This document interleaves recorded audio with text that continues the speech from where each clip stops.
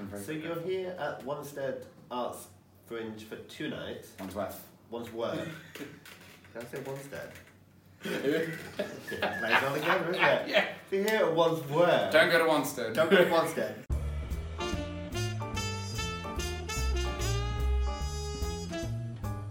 So, Callum Robshaw. Yes.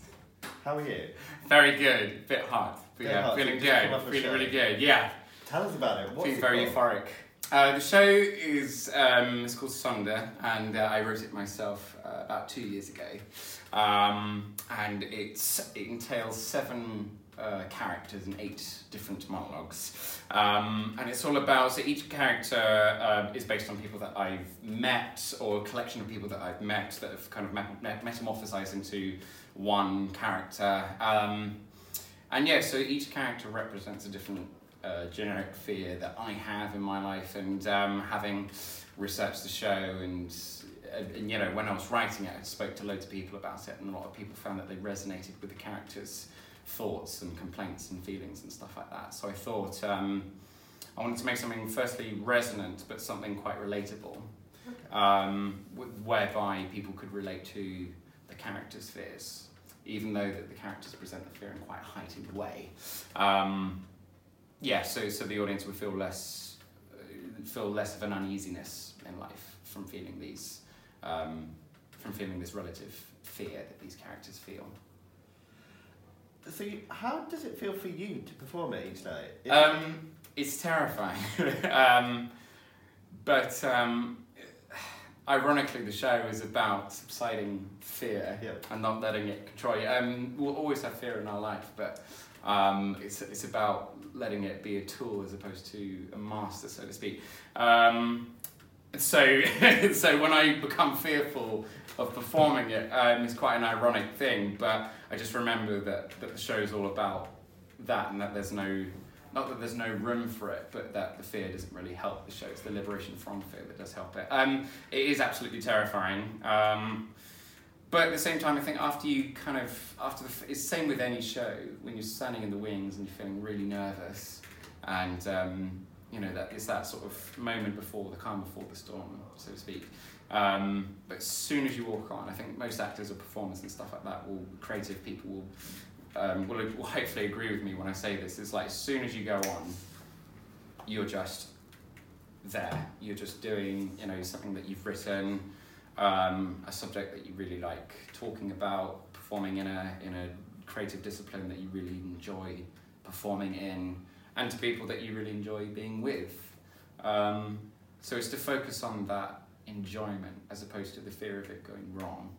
Because if it goes wrong, it's always my fault. It's not like you're in a play, you can blame him or her, you know, it's always your fault.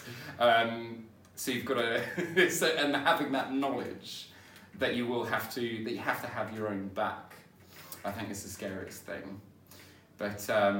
But ultimately, you know, it's having that ownership of it, knowing that, you know, that you can subside these, I call them mistakes, but they're only mistakes if the audience visibly see that it's a mistake.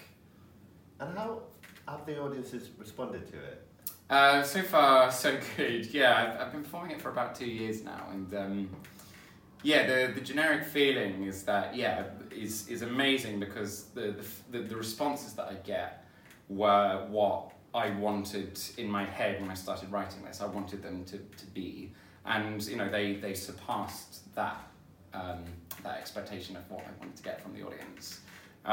So it's done better than I ever thought it could have done. You know, because a bit of a tangent, if I may, but when we first performed it, we had the performance slots at the theatre, and it was my business partner who was supposed to do her solo show, and I was going to direct that. And then we ended up swapping. So I had a month to, you know, market it, devise it, rehearse it, learn it, create all, you know, I'd written all the characters obviously, but, you know, physically creating them, you know, in about 30 days we had to actually get it performance ready. So, and I think that was a kind of nice sort of kick that I needed, because I don't think, at this point, I think 2 years later, I'd like to think that I would have done it without that kick, but it wouldn't have been for a while had it not have been for that. Just let's do it. Don't think about it. Just create the show. Just do it.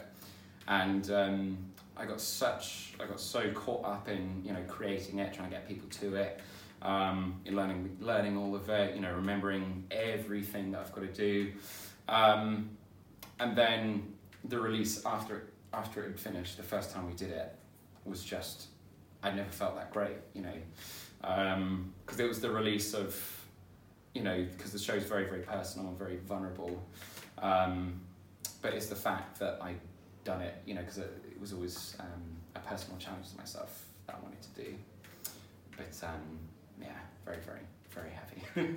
So what can people expect? How would you describe and pitch the show to somebody coming to watch it? Yeah, so it's a 45-minute roller coaster of physical theatre, dark clown, or bouffon clown as its official name.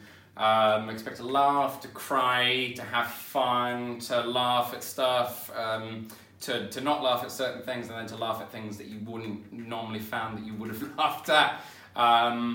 And yeah, just to take 45 minutes out of yourself and just to see these weird and wacky and grotesque characters portraying the fear that you probably feel in life.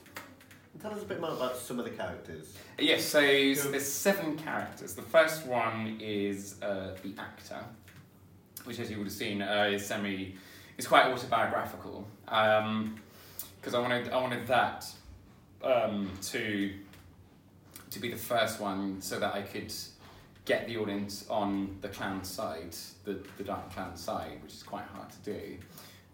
So if you get them on your side, when they kind of go, not even if they're actors, similar careers have similar pitfalls to what a creative person goes through.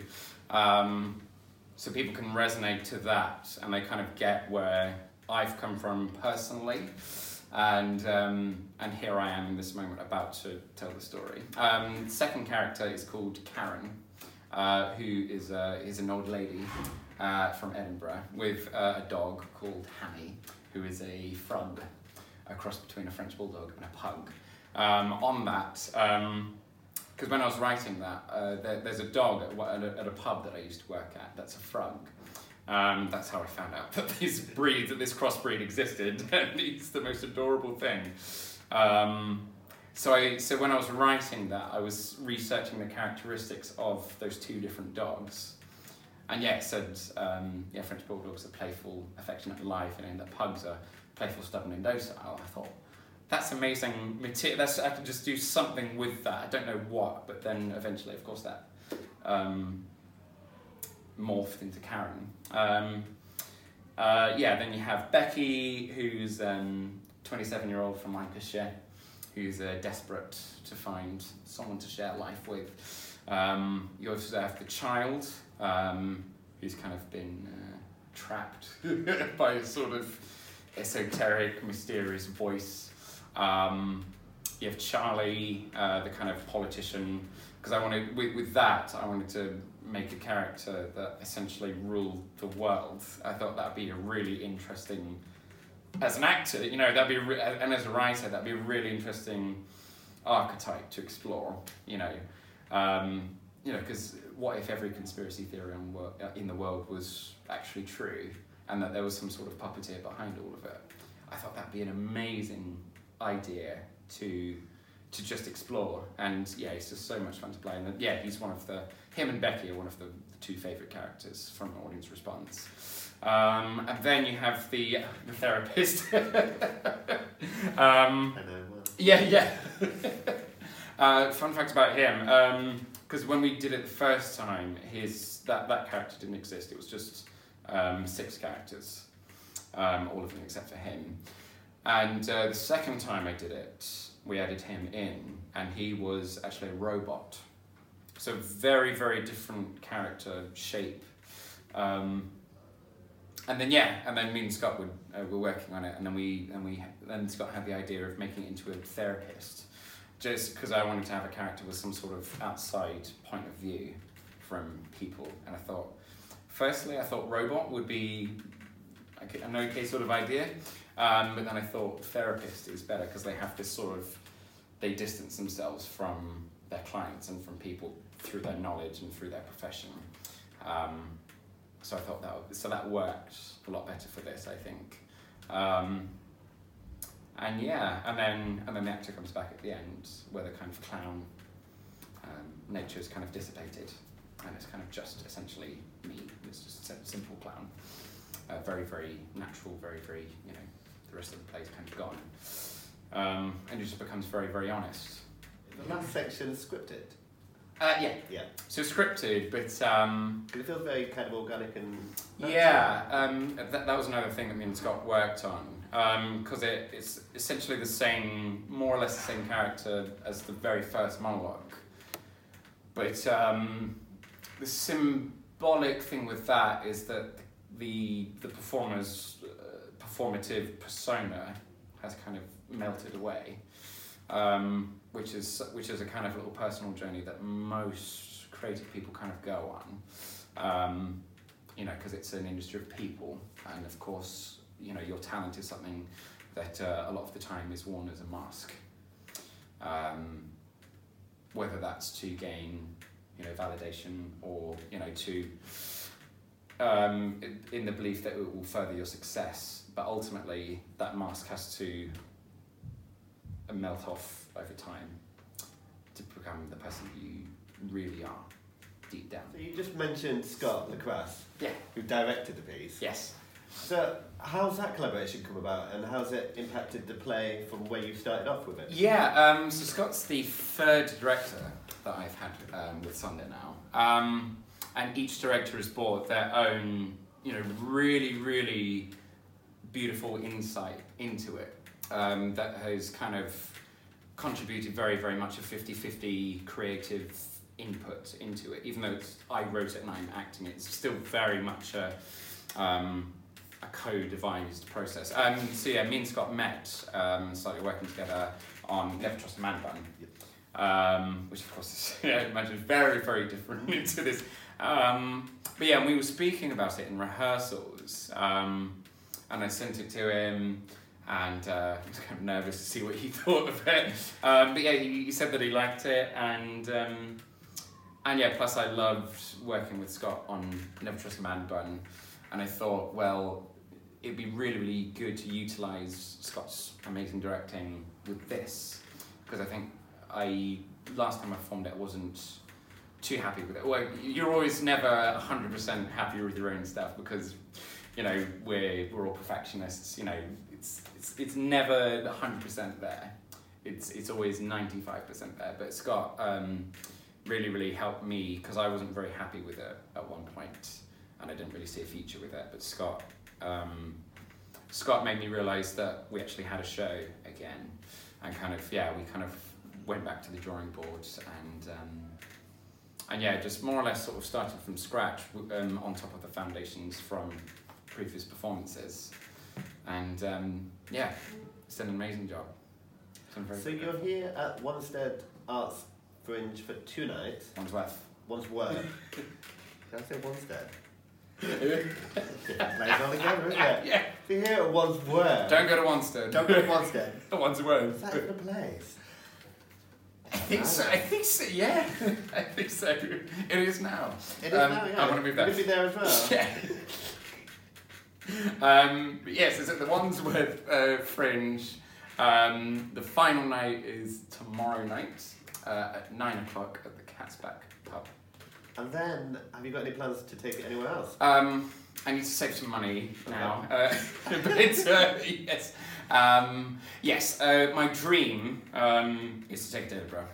Kind of just to take it to as many places as it can. I think once, if and when it does go to Edinburgh, I think that will be it for Sonder, because I think everything has a shelf life. But at the moment with Into the Fire, I'm actually writing a new piece, not a solo show, but that'll be an ensemble piece on masculinity. Oh. So that'll be a clown piece, a similar writing style to Sonder, but that'll be with 4 people.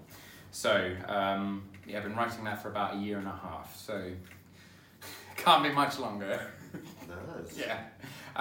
But yeah, so with the company and stuff like that, I want to very much, broaden it and work with more people that are like-minded to myself and want to make work like this. Because I've always wanted to make theatre challenging, because people think that theatre is something that has to be enjoyed. Not that I want to make something that people wouldn't enjoy coming to, so to speak, but my point is that I wanted to make something more of an experience as opposed to you go there, enjoy it and then leave and then, forget it the next morning. I wanted something that really, kind of sticks with people. That's out of my control, but... is it fair to say there's a level of discomfort? Yeah, that's something that I very much push for. Because my quote that always drives me when I make work and acting stuff is that theatre should, what's the quote? Discomfort the comfortable and comfort the uncomfortable. And that's been I always go back to that quote whenever I feel, when I'm performing or writing, like, is this too far? Is this too shocking or too bawdy or too vaudeville? I don't know. Is this too much or not enough sometimes? But it's always remembering that quote that you can actually bring a level of comfort through discomfort in a most ironic way. And has there been other shows that have inspired this? Yeah, definitely. Yeah, because we were saying earlier I remember seeing a show called This Is Not Culturally Significant, Vaults. Yes. I saw that twice, I think. And I think I met Adam, the guy that acts in it. So that's a solo show. And he performs it completely naked. Yeah. And as opposed to Sonder, where it's monologue, he'll kind of snap between characters. So I had the idea of doing that for Sonder, but I much preferred kind of storyline for each one, that each type of character tells a story. But yeah, so I remember watching him. That was a huge inspiration for me to kind of go, because I had the idea. It was kind of like one of those little pipe dreams at the back of my head, but it was something that, because Buffon clown, when I studied it at drama school, it was something that I really loved. Something about it I just loved. I love doing mask work. To really utilise those skills as opposed to just having them on your CV. I think that's what you have to do as a creative individual, and use what you have while you can. And so, that was a real inspiration, because that was really shocking. That was really, that had a real bite to it.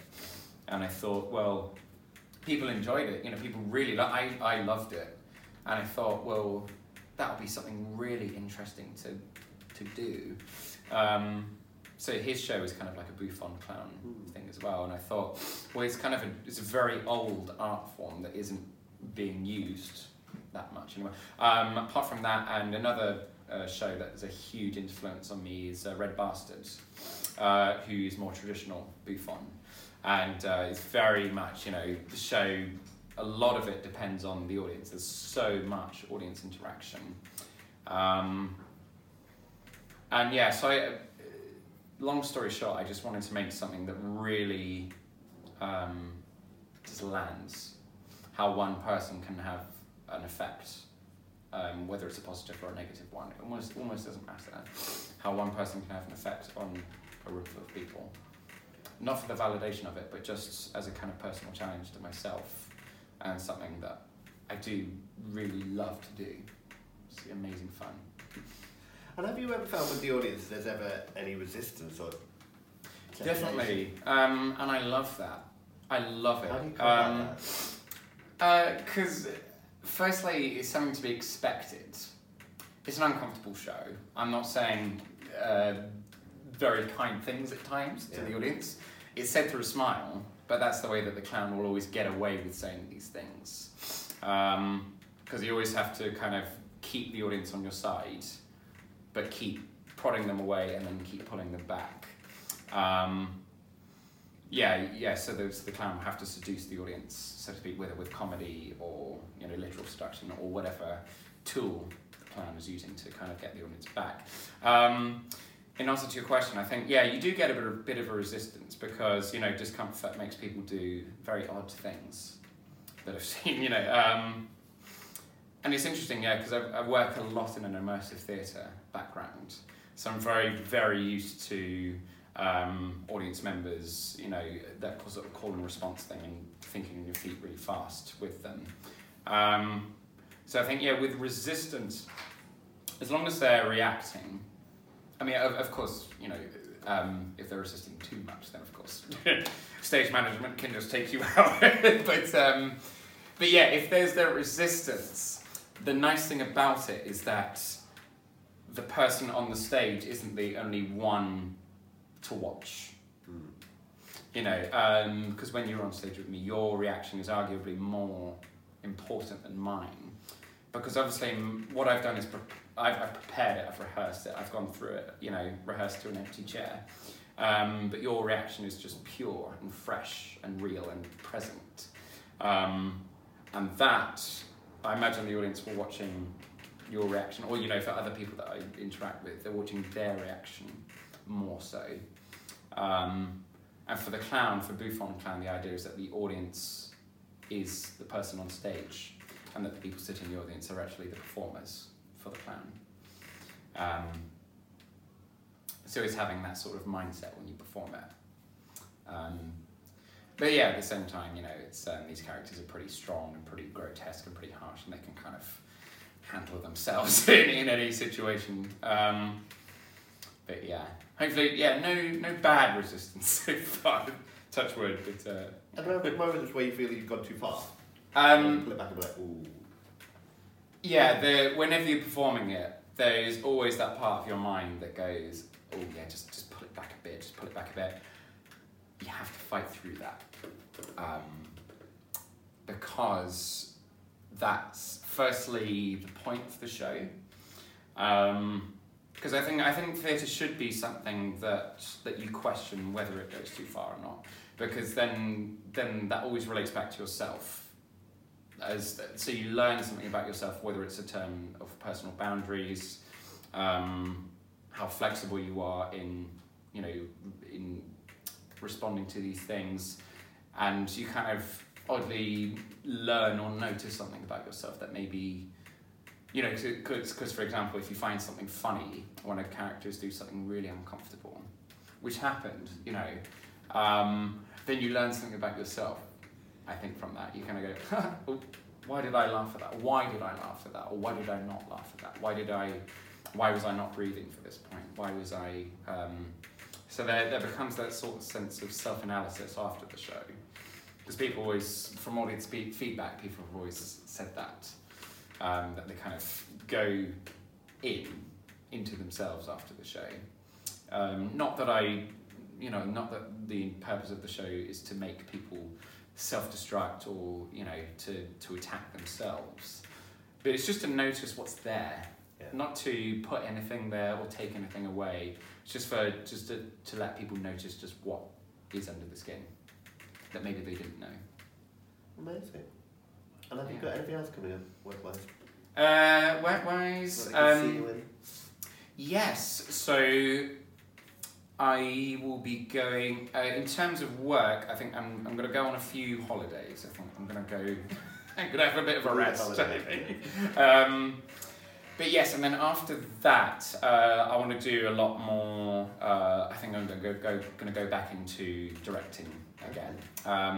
So yeah, in October, my other company, Loosely Based Theatre, we're going to be taking our show Classified, which is 3 dystopian plays. We're all 3 20-minute plays set one after the other, all set in different points in the future. So that will be done in Salisbury, and then in the Lion and Unicorn. I can't remember the dates. In October, early October. I mean, yeah, there's lots of other stuff that I want to try and kind of get my teeth into.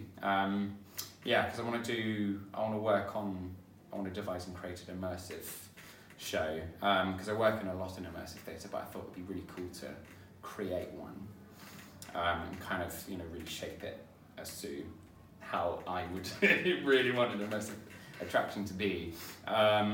So I had the idea of doing an immersive Halloween show in October in in a museum or something like that, or something similar, some sort of old house or something like that, where the audience are free roam. And then we have actors and scenes at certain times and stuff like that. So yeah, I always say as soon as I have an idea, as soon as I have it, I'll just do it. Because life's too short. But yeah, and then apart from that, it's just same as the rest of us, just embracing the unknown and trying to enjoy it. Amazing. Thank you. Thank you. Yeah. Thank you so much.